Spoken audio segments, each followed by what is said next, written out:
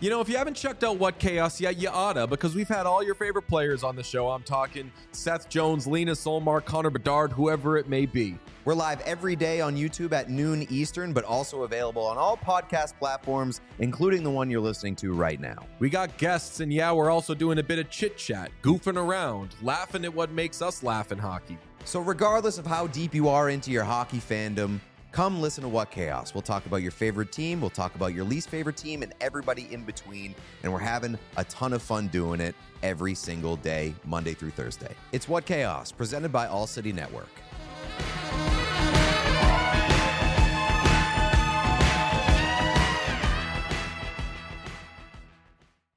Today's podcast is brought to you by Chevalier Mortgage. You can call Virginia directly at 303-257-6578 or visit DNVRmortgage.com, where you can get signed up for a free consultation and to discuss all of your options, as well as get free DNVR merch. Check it out today. I'm sure you've heard about the great mortgage rates out there right now, but Mike and Virginia are not your typical mortgage company. Yes, they do have the phenomenal rates, but what makes them different is that Mike is a certified financial planner and looks at so much more than just rate when designing your home loan. Plus, they're a small family-owned company just like us here at DNVR, so you'll always feel like a person and not a number. Again, head on over to DNVRmortgage.com and check them out today. Welcome in to the DNVR Avalanche Podcast, presented by DraftKings Sportsbook. Use code DNVR when you sign up to get amazing odds boosts. I'm your host, Rudo, joined by AJ Hafley and Evan Rowell to break down everything we saw at the last official day of Dev Camp. I guess they practice on Thursday before they fly out, but we're not really counting that. They played their what was supposed to be a 3-on-3 game that became a 4-on-4 game. For the rookies, Burgundy versus White, and I feel like a lot of the things that stood out were things you expected, but there were a couple handful of other things that were maybe less expected as well. So we're gonna get into this one, break it down. Burgundy officially won the game 3-2 in a shootout, thanks to, I guess, Trent Miner's goaltending in the shootout, who only gave up one goal of the 5. So, I mean, not even just the shootout. They had 3 penalty shots in the third That's period. true. They stopped That's all true. 3. Yeah, Trent Miner looks pretty good as far as the goaltenders are concerned. I guess if we just want to start there, Annunen didn't play very much. They only played him the first of the 2 periods, and that was it. The rest of it was Peyton Jones and Trent Miner. Thank you for the super chat, Jacob.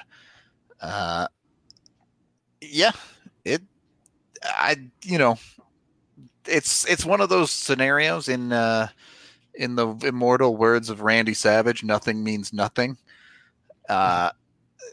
This game having been played, all the 3 days of Dev Camp drills kind of mean nothing, and by the end of this weekend, after 3 proper hockey games have been played, this scrimmage will mean nothing. So don't read too much into it. But still, it was nice to see these guys play not real hockey, but something akin to real hockey. Game situations. Yep. It was a lot nicer just to watch them actually have to make decisions at full speed and, get into it. Actually play the game and not just having it be a very controlled environment. For sure. Evan, we haven't had you on the pod for Dev Camp, so what things stood out to you? And you can go wherever you want. It was nice to see some Dev Camp. You guys have talked about it. I've been watching. You can't really take. This is all about teaching. This entire 3-day thing is about teaching fundamentals, things like that. So tonight was a little bit more put them in game situations and game-like situations, and it was just fun to see, and it was competitive. Not a lot of hitting. You could tell that, they're not trying to kill each other out there. Even the goalies, it's kind of hard to judge the goalies because when you watch it, there was long periods where nobody was really shooting the puck. It was a lot about position. It just reminded you of what the NHL overtimes have become. Well, and why they switched to 3-on-3, because at 4v4, they figured out, everybody understood, just kind of pack it in the middle and don't don't let anything happen in that part of the ice, and you're good. Yeah. So, but yeah, it was a fun night. A lot of people, seemed like a decent turnout as well. Definitely. Yeah, it was good. It was especially funny because nobody was there this morning. Yeah, it was. And then dead for the actual camp stuff. Folks showed out for the game, so that was fun. Funny how that works sometimes, but so take everything. It's still not really 100% speed like it pretty much will be for the tournament this weekend, but nonetheless, still a lot more interesting than drills. We'll put it that way. A lot more going on in front of you there. So, where do you want to start? Do you want to start right at the tippy top with New Hook, or do you want to start elsewhere? Yeah, it's fine. I mean, he hasn't belonged all week. He didn't belong in this game. He's just a cut ahead of everybody else. Yeah. For all the excitement about Sampo Ranta all week long, it really goes to show you the difference between, like, here's a prospect to be excited about, and here's a prospect who is in every facet completely ready for the next step. Yep. It's funny with New Hook, right? Because by day 2 of the dev camp, it was like, I'm not even going to get excited about this with New Hook because he's just too good to be here. Like, yeah, we didn't tweet about him a whole lot. We didn't talk about him a whole lot. It was like expectations were pretty high. Expectations met. Moving on. Yep. So it's simple work for New Hook there. I think, things are pretty clear. He's going to play in this tournament as a tune-up, and then what will be through training camp and wherever he ends up in the lineup. Fully expect him to play one game. Yeah. And then have them, and then they'll sit him. He'll probably play their first game and then just use the rest of the weekend to hang out. The only thing that's interesting is, I guess it's not that interesting because he is a center, but we all expect him to play the wing this year. Yeah. But they seem very committed that obviously this is a long-term thing, that he's going to be a center long-term, and that he's playing center, and his line mate Bowers is not tonight. Yeah. So yeah, worth noting. The other guy at the top, obviously, our title guy here. It was interesting to watch. They're kind of two different guys, the way they go about things. New Hook was, working at high rate of speed, 110%. It felt like almost every shift tonight. Yeah. Whereas Byram was like straight chilling. Well, I mean, straight chilling, but he spent almost every time he was on the ice, he spent a significant portion with the puck. Don't get me wrong, Byram dominated this game. Like, when I say straight chilling, he was freewheeling. He was trying stuff. He was like, I'm better than every kid here, and I'm just going to do whatever I want. Well, and he was not shooting until the New Hook centering feed, where he was like, all right, well, I kind of have to. I'm 10 feet from the net between the hashes. I guess I have to shoot this one. Yeah. So it's funny because, we were talking about it at Dev Camp yesterday. It's like the drills for defensemen in these things it's not set up for them to succeed. It's mostly like, hey, you guys are at a disadvantage, fundamentals, things like that. And then it's like he got into this game. He's like, all right, guys, you're all going to learn. Like, he had the puck most of the night. Like, and it seemed like he was out there all the time. Like, I guess you just see how much better he is than everyone. And there's somebody that he toe dragged in the second period that it was just like, oh, that was goodbye. Nothing. Yeah. And then he tried, what did he do? He the bure move off his skate for the shot. Yeah. Hit the post, and it's just like, oh man, this guy's ready. Like, let's just move on. Just like New Hook, he'll play one game hopefully and just be chill the rest of the weekend. Yeah, exactly. Yep, that's what I expect. It's two NHL guys that are gonna play for the Avs this year, and potentially play like meaningful roles. Yep, and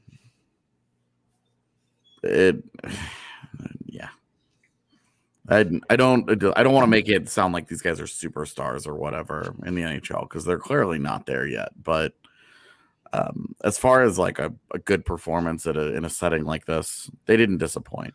Yep.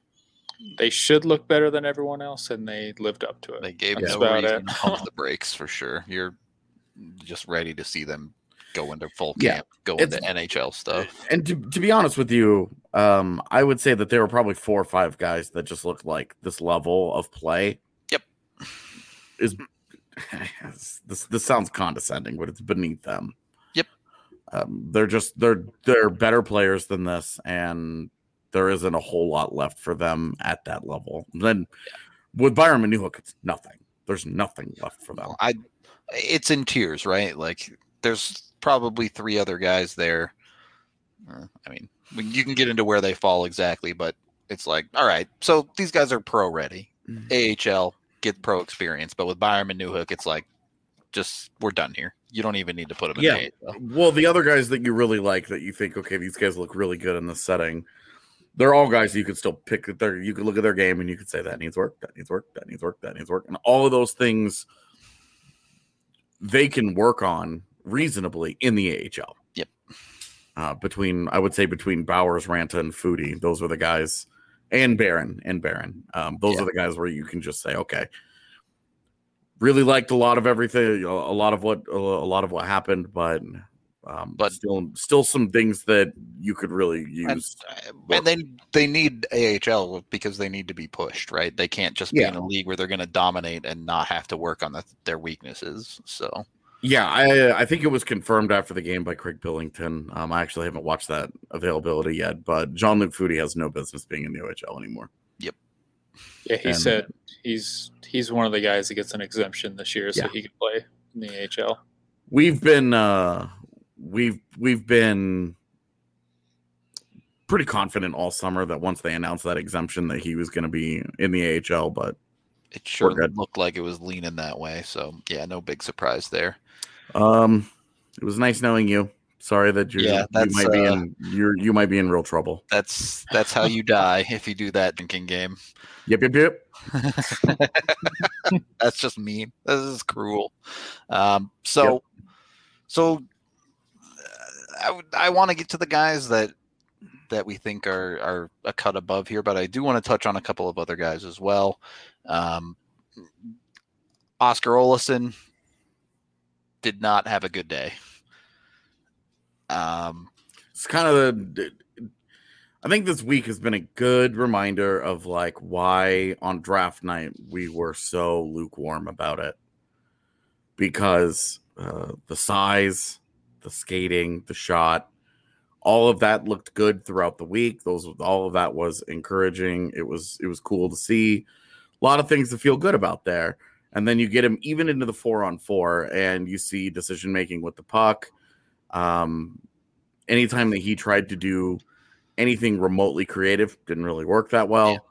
Does not elevate for teammates, and his entire offensive profile is selfish. Yep. And that's not like selfish is a word with such a negative connotation, but you look at like he and Foodie are like exact opposite profiles. One guy has a great shot, only looks to shoot. The other guy doesn't have a very good shot and is trying to create for those guys around him. And I mean, Olsson was a dude, right, where coming into after he was drafted, it was like, well, if he comes over, he could play in the AHL or he could go to the OHL. Looking at this game, it's like, yeah, he should be in Barrie. He should be playing in the OHL against juniors. That's where he's going to get the work that he needs. Yep. So. Oh, that guy's drinking. Yep. He's pretty lit. Yeah, it's going to be a rough Wednesday morning for him. He had some good moments or decent moments in the offensive zone, but I would say there wasn't a whole lot of distribution from his. Yeah, entirely a lack of consistency with the puck on the whole, I would say, and he got worked off the puck by a guy who's not 5'8". Absolutely not 5'8". Andreas Wingerly stood him up in the neutral zone, and you look at those two guys' frames, and you're like, Alausa needs to just truck through that guy with ease, and he didn't. A dude that is 6'2", 6'3", and has his size should not be getting straight. Like, it's one thing for Wingerly to work him along the wall and win a puck battle, because there's going to be some stick there and whatever. Like there's Wingerly's 5 years older, and he's been playing in the SHL. He's been playing pro hockey, and it's like you can kind of veteraniness your way through a situation get like a little that. Scrappy, but yeah, where he's figured out how to be. But in open ice for a guy that is generously listed at 5'8", to stand him up was like, bro, can't do that. Yeah. You have to just run that little man over. So definitely a lot to work on with him. Not that this is any surprise. Again, he's only 18. This will be his D+1 year. He can go be a dominant guy in the OHL. It's not I joked the other day, he's going to score 45 goals in the OHL this year. Like, he's going to be just fine in that league. But this was definitely a good litmus test. And at least tonight, he looked like he should be in the OHL. Yep. I'm excited to see 5-on-5 and where it goes and what happens when he gets when they go on a power play and he gets an opportunity. We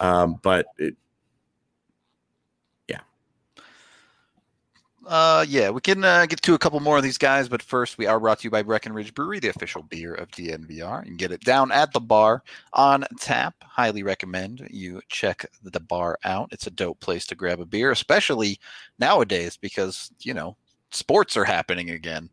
And you can watch exciting Denver sports down at the bar with some Breck Brew in your hand. So check them out. Check out their hard seltzers from Good Company as well. And if you need a little bit of extra beer money, the Ball Corporation is hiring right now for their Golden plant. You can text Golden to 77222 or go to jobs.ball.com to get yourself an application. They're a great company. They're awesome to work with. They also pay living wage. They give good benefits. The thing I always bring up is they will help you with training. If you have holes in your CV and you need something to help fill it out, they will help you pay for a class or training that you need to make your resume all tip-top shape. So check them out today. Again, jobs.ball.com to get yourself an application for their plant down in Golden. And then we got to tell you, we still have some diehard shirts left in Avs colors. And for the number of y'all that showed out to this dev camp, this game, and the ones that are clamoring for a way to stream it and all of that stuff, even though that didn't exist, unfortunately, seems like the Die Hard shirt is right up your alley. That's all I'm saying. Check out our new Vibes collection, the Die Hard shirt in burgundy and blue. It is very pretty, or so I'm told. The D-Line and Co. designed a bunch of awesome shirts. If Avs shirts aren't your thing, we also have Rockies, Broncos, Nuggets colors as well. So just go look them up. They're all dope. We also have women's sizes too. So we're working on getting more shirts with women's sizes. Keep your eyes peeled for that as well. All right. Second period of the DNVR Avalanche Podcast presented by DraftKings Sportsbook. Rudo, AJ, Evan coming at you. Rounding out some of the other forwards, Alex Bocage had an interesting game. I thought he started really, really slowly. Did not look great for long, but then the last 6-7 minutes of the game, they started feeding him pucks, and it was just tee off time for that guy. So when they got the extra attacker, they essentially set up what will be a power play unit in Loveland. Arizona. Yeah, Loveland too. Yeah. So it was Barron, Ranta, Bocage, Foodie, and I'm missing one. I don't even know who it might have been Wingerly that was out there too. Probably Wingerly. Yeah, it's a fair assumption.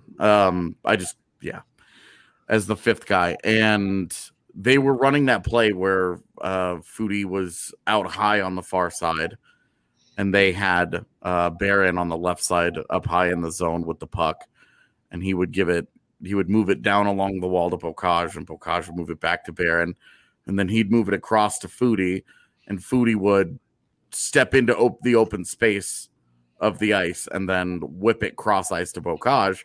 The first time they did it, Bocage hit the post because he took a second to gather the puck in and tried to pick a spot, and he rang one off the post.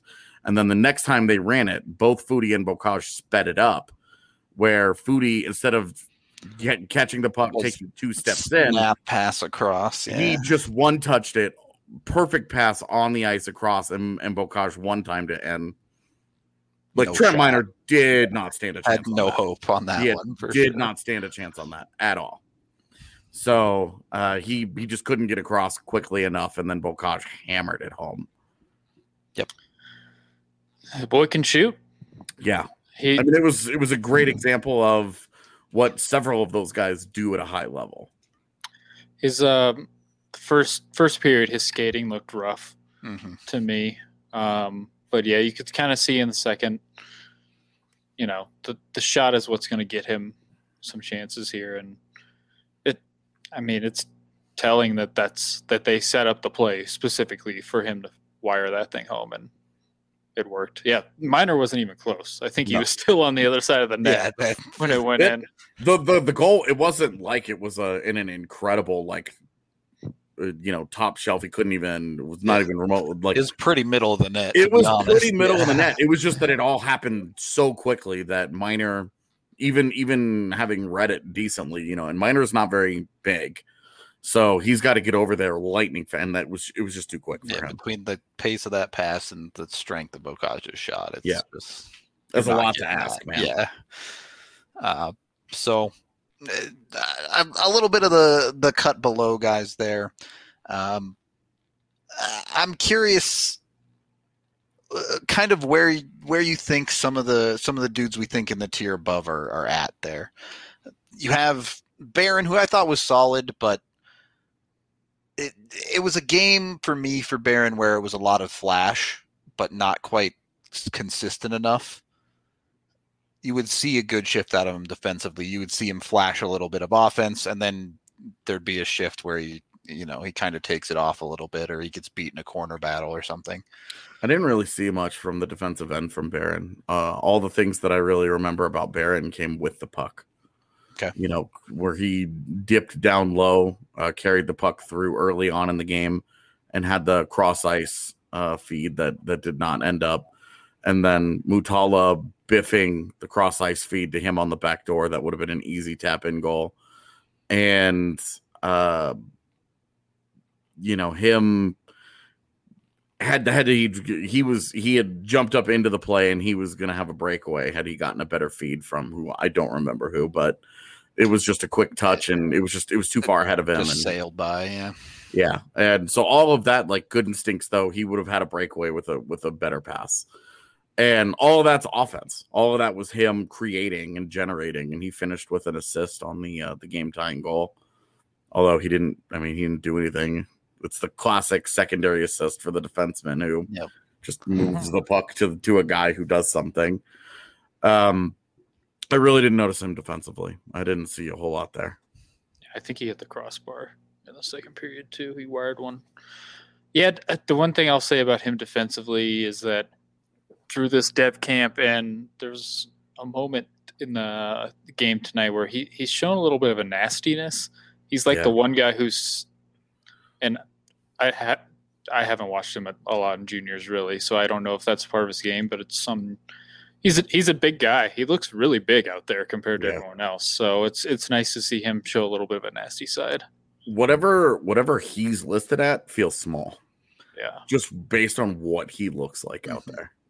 I don't know if we will be streaming the games at the DNVR bar. That's a little bit complicated because we'd have to hook up streaming a stream. Yeah, to the TVs. So I'm not going to make any promises there on that one. I would expect, just given that it's the weekend and that there are Buffs and Rams football games and Broncos, it would be unlikely. So maybe watch that one from home. But stream, because it's streamed on the team's website. Yeah, everyone can get it from the Colorado Avalanche website. So, and the website of the opposing team, if for whatever reason that's what you want. That's problematic. Either way, we'll get it done for you. Moving on through, I want to get to this conversation because I know Evan's going to bring something a little bit different to the Sampo Ranta conversation. Boy. Look, AJ's trying to be the reasonable one. I'm off the rails hype mode. Let's go. Evan, give me the counter argument here. Well, it's tough when he scores a goal like he did tonight, which granted, I think Wingerly did 95% of the work. Yeah. Ranta in open ice with nobody in front of him and with the puck, and he makes a great move on Anadin and beats him. And it's like, it was a great move. It was a great goal, especially in light of nobody else scoring on the penalty shots that took place. But that's still Ranta's bread and butter right there. Yeah, like, that play was notable because Wingerly did the work there. Absolutely torched Olausen, basically. Yeah. The one thing I'll say about him is that when I watch him play, obviously this guy's on the team and he's turned out to be a pretty good find, but when I watch him play offensively, I get major Nichushkin vibes where he can manhandle these young guys. Like I remember when Nichushkin was coming into the league and everyone's like, this guy is going to just absolutely torch everyone, because he would just fly around everybody and power to the net and nobody could stop him. And that's kind of what I'm seeing from Ranta, is that's his thing, is that he powers through everybody. Now, I will say, I do think he has a better shot than Nichushkin, and that's something that he uses, and we've already seen it a lot in camp. So that's really the one thing I would say. But if nothing else, I think the biggest thing for a guy like him is that he realizes that he is bigger and stronger than everybody, and he uses it. So calling a guy that he reminds me of Nichushkin right now, and he's a 3rd-round pick, is like, that's not putting the guy down, really. That'd be a great find in the 3rd round. It's one of those interesting things because you saw it in the 4-on-4 tonight a lot. In the offensive zone with the puck on his stick, it's great that he's capable of holding onto the puck and skating laps in the offensive zone. It's great that he has that ability, but especially once you get into the pro level, you find it a lot harder for doing stuff like that to be effective unless you're, a unbelievably good player like a McKinnon can do that somewhat consistently. But for someone like Ranta, I do want to see a little bit more consistently distributing the puck effectively in the offensive zone, because he's not just going to be able to power by everyone, as you were saying, once he's going up against full-grown men. So we'll see on that, but his skating is amazing. I love to watch him just skater circles around dudes in the offensive zone. His power is certainly good enough for something like this. Hey, keep the Everberg slander out of here. He used his skating to get back too, I think, at times in this game, so that was nice to see. Still, I felt like there were a couple of times where there was some crosswire, some confusion on some breakouts with some of his defensemen. How much of that is they've known each other for 2 days? How much is that is, it's something to keep an eye on with Ranta. We know how well does he actually think the game actively? We'll see. So fair enough. It's you can only at these small 18, 19-year-olds, you can flex and bust out of anything, and then we'll see how he does in camp against the big guys. But he is a really good skater for a guy that big, and that's a lot like Nichushkin. I guess that's the vibes I'm getting. All right, let's. I mean, right now, he would be the exact opposite of Nichushkin. Yeah, where he's all offense and no defense, and Nichushkin is all defense, no offense. Same body type, a bit of same style, but the other side of the rink. Okay, let's also. I want to talk about Wingerly in this segment as well. Do you think he's an NHLer right now today? Snap decision. Obviously, you've only seen him against kids, but. He had the very nice play to set up Ranta's goal. He had a great shootout goal, the only guy to score on minor in the shootout. And overall, you saw him working on the forecheck, doing a lot of those things that a coach is going to see and like. It's hard to say. I will say he's caught my eye. I kind of forgot about him 2 weeks ago, and then seeing him this weekend, he's caught my eye, and now I'm intrigued to see how he looks against these NHL guys. But if he is gonna be like, he's got a little nastiness to his game, so that might, give him a chance in camp. So we'll see. I'm not going to say he's an NHL guy right now, though. I still have some significant concerns in the defensive zone. A couple of shifts where he was defending Newhook, and granted, yes, it's Alex Newhook, but Newhook spun off him and created space off him pretty darn easily a couple of times where it's like, yeah, like he's going to be physically overmatched. Of course. Even more so in the NHL, and it's going to be every shift. Yeah. But he should be comfortable with that reality, though. That's been his whole pro life. He's never been big. So it's not like he's had to make some adjustment to being the little guy, right? Yeah. I think he's comfortable in his own skin, but is he an NHL or no? I would say could be one of the depth guys. Obviously, have to see what he does against that competition, but just based on what we've seen this week, and it sucks because like the role that he's going to play is going to be limited fourth line, go forecheck, of course, get on the PK, block a shot, do the little things, get dirty, and this is not the week for that.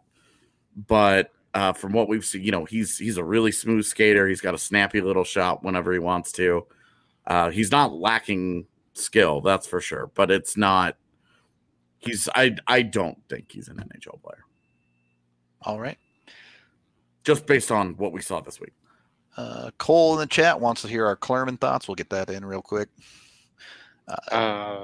He was there. Yep. Yeah, he flubbed a lot of pucks today. AJ and I were talking. It's the most Nate Clermont thing where he had a ton of errant passes in the offensive zone, and then out of nowhere he creates a break almost single-handedly. Yeah, he had that little give and go sequence in the offense where he dumped it down and then cut to the middle and just put it wide. And I like the instincts. Defensively, he had some good stick work. With them not really bodying guys up. What one of the aspects of his game that he's going to bring to the table didn't really get to be seen. At least he was okay. For the rookie tournament, him and Diastis looked like it could be a fun little shutdown pair there. I really liked his defense. Diastis, that was really quite. It was interesting because I liked him in some of the drills that I saw, but I didn't like his feet. And then we saw him when he got hemmed into his own zone. He's really good along the wall. He's really good behind the net. He mucks and grinds really well. Looks like he's very comfortable in that kind of environment. I don't think he's got any puck skill at all. Yeah, so that's a problem. We're talking about in the realm of this rookie tournament and nowhere beyond in that case. Yep, he could be a decent. I think Diastis, he could be a decent AHL depth guy. I like him a lot more than Miles Gendron, that's for sure. Rough day for him. Bro, if you're in a 2-on-1 and Alex Newhook is the other guy. If Alex Newhook and you have the puck and you sail that thing 2 feet wide and it rims out and it creates a break the other way, you shouldn't get to play the rest of the game. I mean, that's a failure on every level. It's just dumb. It's just dumb. All right. Well, don't be a failure on every level when it comes to betting on sports. Use DraftKings Sportsbook. If you slacked, we told you to get the offer for week 1 to get your $1 bet in to get $200 in free bets. DraftKings is being generous. They're giving you another week. Bet on any week 2 football game is a new account. $1. Just have to bet $1, and they will give you $200 in free bets no matter what. You don't have to win. You don't even have to wait for the end of the week. Just make the bet, and they will give you $200 in free bets on the spot. So jump on it. Use the code DNVR when you sign up for a new account to get this free $200 in bets. I guess you have to bet $1, so it's not technically free, but it's basically free. You have to bet the $1 to pick them up. DraftKings is a super safe and reliable and secure website, making it easy for you to deposit and withdraw your money at your convenience. You can also download the top-rated DraftKings Sportsbook app now and use the DNVR code to get that $200 in free bets instantly. This week at DraftKings Sportsbook, they are an official betting partner of the NFL. Must be 21 or older. Colorado Colorado only. Other terms, restrictions, and conditions apply. See DraftKings.com/sportsbook for details. If you have a gambling problem, call 1-800-522-4700. When you win a bunch of money on DraftKings, go buy yourself some meat from Hassel Cattle Company. You can go to hasslecattlecompany.com to place your order. If you want to try before you buy, we got the Wagyu burger from Hassel down at the DNVR bar. Everyone seems to love it and always tells me it's delicious. So go eat it and love it, and then go buy some more from hasslecattlecompany.com. Use code DNVR10 online with Hassel to get 10% off your purchase. If you want to do a group order or something, you spend $200 or more, get all of their amazing steaks. You can get free shipping as well. Need to psych yourself up for that? You think that's a lot of meat? Maybe you just need the munchies? Hit up Solace Meds. Solace has all sorts of offers for you in store, ranging from 15 to 25% off on select products. You can also check out online at solacemeds.com. Schedule a pickup, get 20% off when you use code DNVR20. They have 4 locations in Colorado, so even if you're up in northern Colorado by Fort Collins, they got a location for you. Check them out. Get yourself the good cannabis that you need. And if you go to the Wheat Ridge location, they will also give you a free King Cone with any in-store purchase. So, yeah, that about covers it. That should be everything you need. Third period of the DNVR Avalanche Podcast, presented by that DraftKings Sportsbook. All right. Of the big names, we still have Foodie and Bowers to talk about, gentlemen. I'll let you take the floor. Who do you want to go with? I can go with either one of them. I think we can start with Foodie just because you said his name first, and that's how my brain works. Sold. There's a lot to like. He's a fantastic skater. It's got to be the number. Like, the fact that he's wearing 93 is just giving me Zibanejad vibes. Like, the way he plays, and he's big. He uses like a super long stick too. Oh Lord! What? That's how my brain. But no, I really like the guy, and you guys are all about him going to the AHL, and I'm like, well, offensively, what's going to be best for him to develop? I guess. Is it playing more in juniors, or? I think he'd be because he'd be on the top line in the OHL. He'd be on the top power play and all that. And right now, he's probably slated for 3C again in Loveland. So it's a fair argument. Yeah, that's really my only question about his development, because I do think what we saw. He looked more pro ready than some of these guys that. Yeah, I mean, he plays a very pro style game from what I could see. So I'm pretty impressed considering his age and kind of where he was taken and everything like that. He's pretty strong player. Yep. I think I would prefer him in the AHL. I think he'll be just fine. Like, I'd be a little concerned if he goes back to the OHL that dude's just going to step on the gas and blow kids out every shift with his speed instead of, focusing on finding other ways to be effective like he can in the AHL a little bit. Downside is that playing 12 minutes a night in the AHL, reduced opportunity for sure. Yeah. And playing a really, really, really pass heavy style only. Yep. Because he knows he can be successful doing that. And doesn't ever have to work and develop that shot. Each there are pros and cons to each of those. When you make that argument for he's going to go in the OHL. Well, he can just outskate kids. You tell him to pull the trigger on every shot, though. Yeah. In the AHL, he's going to lean too heavily on line mates because he knows that he's not going to be able to get away with his shot being what it is right now. Yeah, that's also fair. Not going to argue against it. So, Foodie's exciting. I think part of what makes Foodie exciting is the fact that he's only 19, right? Like, you're not in any hurry to get this kid to the NHL or anything. He has a couple more years of development, whether it be the OHL or AHL this year, to go. And for him to look as good as he does already is exciting. Yeah, I really liked what I saw. A lot of transition, a lot of carrying it out.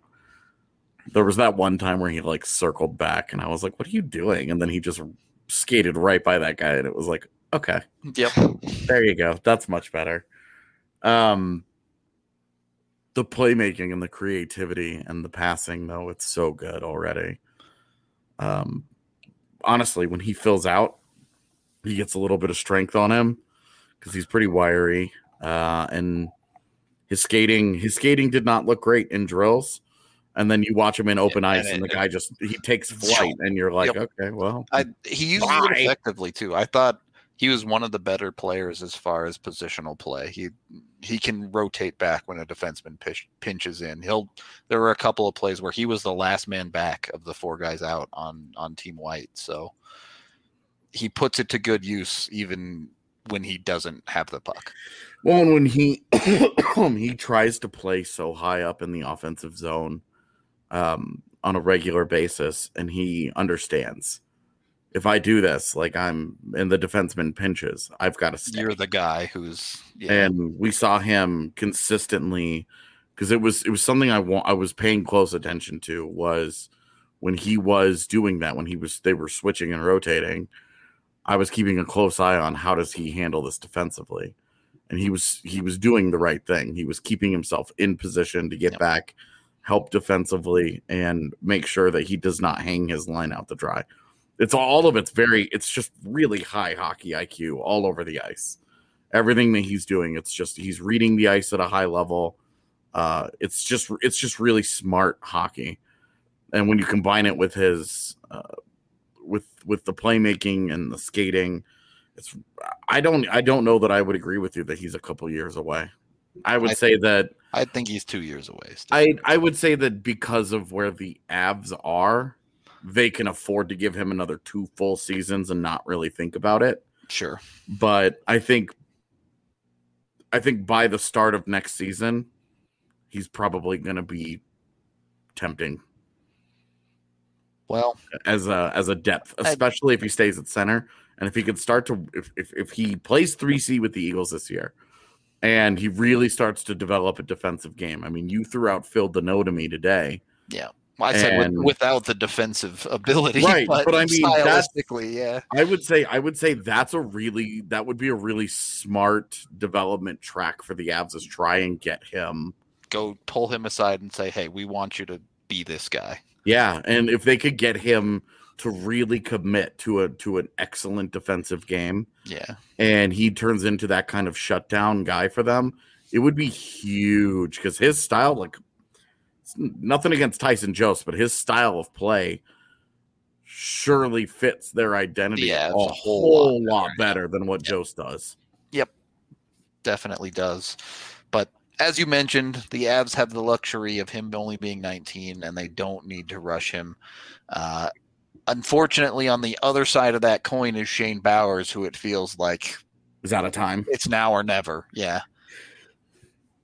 And I asked Billington about him, and he gave the old standard, nobody's ready. Not everyone is ready to play right away. Some guys take time, and nothing I've seen this weekend makes me changes my mind of why the hell have we not seen this guy play at least one game? AJ we watched Liam O'Brien last year, literally every day of camp, every single day. Every time we would talk about Bowers, it was like, I don't get it.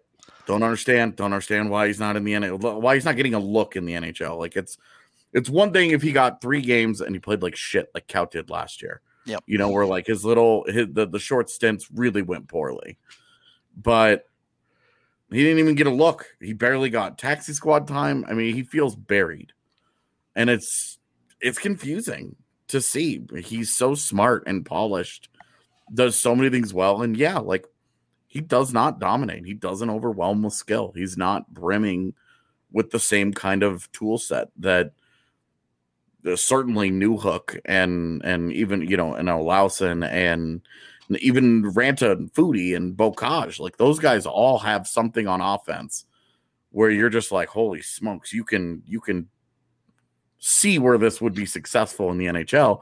Bowers just doesn't really have that thing that carries him. It's all IQ. It's all try hard. He's an extension of the coaching staff on the ice. He should be a coach's dream. He's so smart, and he's such a hard-working guy, and he's such a good skater, and he's got such good size. It makes it is the opposite of normal. And it almost seems like he was that first year. Bednar absolutely loved him in that first training camp, and then that's my hope is that he gets into a preseason game because Bednar actually gets to see him in preseason again and be like, oh yeah, there we go. Now he's not a first-year pro; he's a third-year pro. Maybe we need to take a look at this. Because you guys mentioned his skating, like he blew by those guys on that chip pass by Byram. Yeah. It was straight up. I mean, just smoked those guys. Won the foot race, and then the guy tried to. I don't remember who it was, but he tried to hold him, and he just fought him off with one arm, and then used the other arm to power through. He just blew right by all of them, and then scores on the breakaway, and it's just like, dude. Yep, just does. It was. You mentioned he's not high skill. Yeah, there were some things like the 2-on-1. I think he was trying to feed Byram backdoor, and he just kind of flubbed his backhand pass. Yeah. But it was just a lot of little things like resetting in the defensive zone, giving your teammates space, and digging pucks out of the corner. Like that. Every little detail is so polished with him. And that's the part where it's like he looks like an NHLer in those territories. Yeah, and it's like, look, dude, even if this guy in the NHL is just a fourth-line guy, why are you dicking around with the Darren Helms of the world when you have a guy like this right here that you're developing and you're doing all this work? Like, today and seeing him in the game is exactly why this has been frustrating to watch over the last one, because this is who he is. And he's not going to dominate the AHL and put up, 30 points in 30 games or something. He's not going to do that. It's not who he is. It's not what he does well. And it's weird and frustrating that it continues to be like a thing held against him, that an NHL role player is not just destroying on the scoreboard. What good did it do TJ Tynan to be 1.5 points per game in the AHL? He would get to the NHL. He can't play the role that's being asked of him. He's a skilled guy, and asking to muck and grind, he couldn't do it.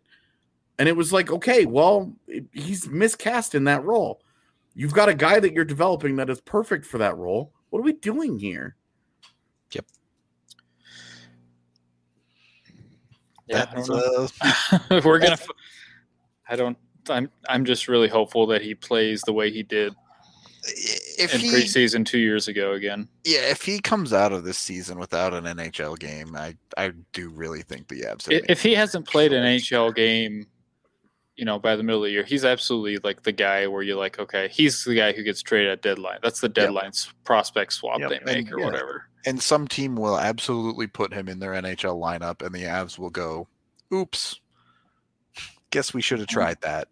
Yeah, and like when you look at how Grimaldi has succeeded in Nashville, yep, it's like, look, they boofed, like Jared Bednar missed that. Yep.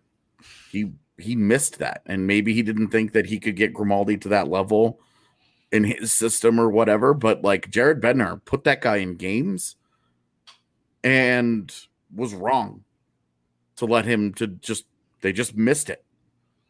They had that guy, they traded for that guy, they targeted him, traded for him, watched him be that guy, and then just let him walk. And we're like, oh, well, this isn't going to work out for us. And he goes into Nashville and immediately proves them wrong. And so for all of the good that the Avs pro scouting has done in recent years, the Jacob McDonald find and et cetera, et cetera, et cetera, it's not like they haven't done a good job for the most part in finding guys. Don't want to take any of that away from them. Yeah, absolutely. Yeah. They've been wrong. They've been wrong before. And Grimaldi was a good example of that.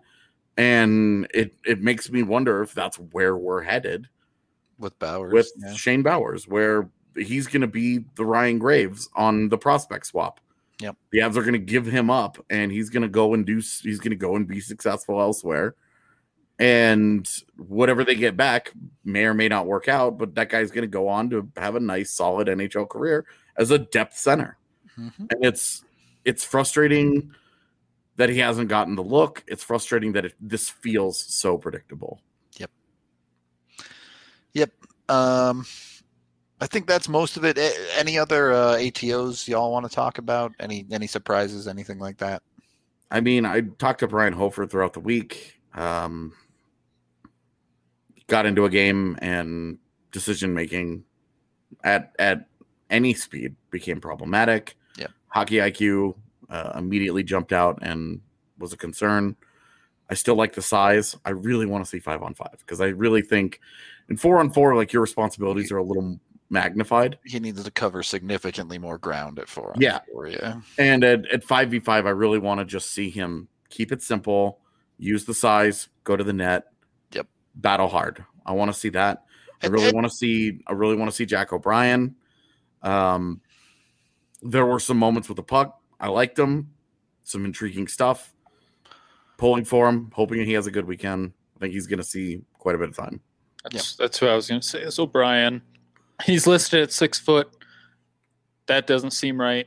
He's listed at 154. That looked right tonight. Like he was getting knocked off the puck, but it shows that they like him because he was playing with Bowers most of the night in the 4-on-4. So I think they see something there. But the other guy, he's got some skill. So the other guy that I kind of liked, I don't know if he's an undersized defenseman, but 89 Savoy, I think is probably how you say it. But yeah, I kind of liked him. He seems like a smart little player. He made a number of good defensive plays. One of them on Byram. Yeah. So that's about it. I did like Swart a bit too. I think he was pretty consistently solid. So some puck skill issues there, of course. But I don't think there's any, man. There were a couple in the offensive zone. Maybe puck skill is the wrong word. Maybe decision making is the correct word with some of the passes he's trying to thread through the zone. But either way, it should be fun. I know the guy in the chat asked for biggest disappointments as well. I'm not going to take any disappointments from 3 days of dev camp and a 4-on-4 thing. It's just not worth. Nope. I mean, again, like, we've seen guys at the, like, Makar was just okay at some of the stuff. Right. And did it matter? Nope. So there was really not a disappointment, I would say. This is maybe the biggest disappointment is that something's apparently wrong with Nick Henry to the point that he's not in the games. Had a no contact for the whole thing. Yeah, and then did not participate tonight, and I would like to see that. So I would like to see him. He's an interesting player. Yep. Yeah. Hard to see him magically healing over the next 2 days too to really play in the tournament. Yeah, whatever's bothering him, I don't know, man. Whatever's bothering him is. Let's go play some real games. That's what I say. Let's go. Yep. Get to the real stuff. Like I said, none of this means anything at 5 p.m. on Friday night when they start playing real hockey games. So yeah. Keep your eye out for that. We're going to get out of here for the day. We are off tomorrow as AJ is making the long drive down to Arizona, but we'll be back Thursday and then post-game Friday. Well, no, we'll be off Friday too. We're doing that one Saturday morning. It's a weird schedule the next couple of days, but the next time you will see us is Thursday. We'll have 2 pods on Saturday. There you go. So keep your eyes peeled. Be sure to tune in. We appreciate all y'all in the chat, even the late hours. There's still a bunch of you in here, so thank you. We will get out of here, and we'll talk to you all Thursday, I guess.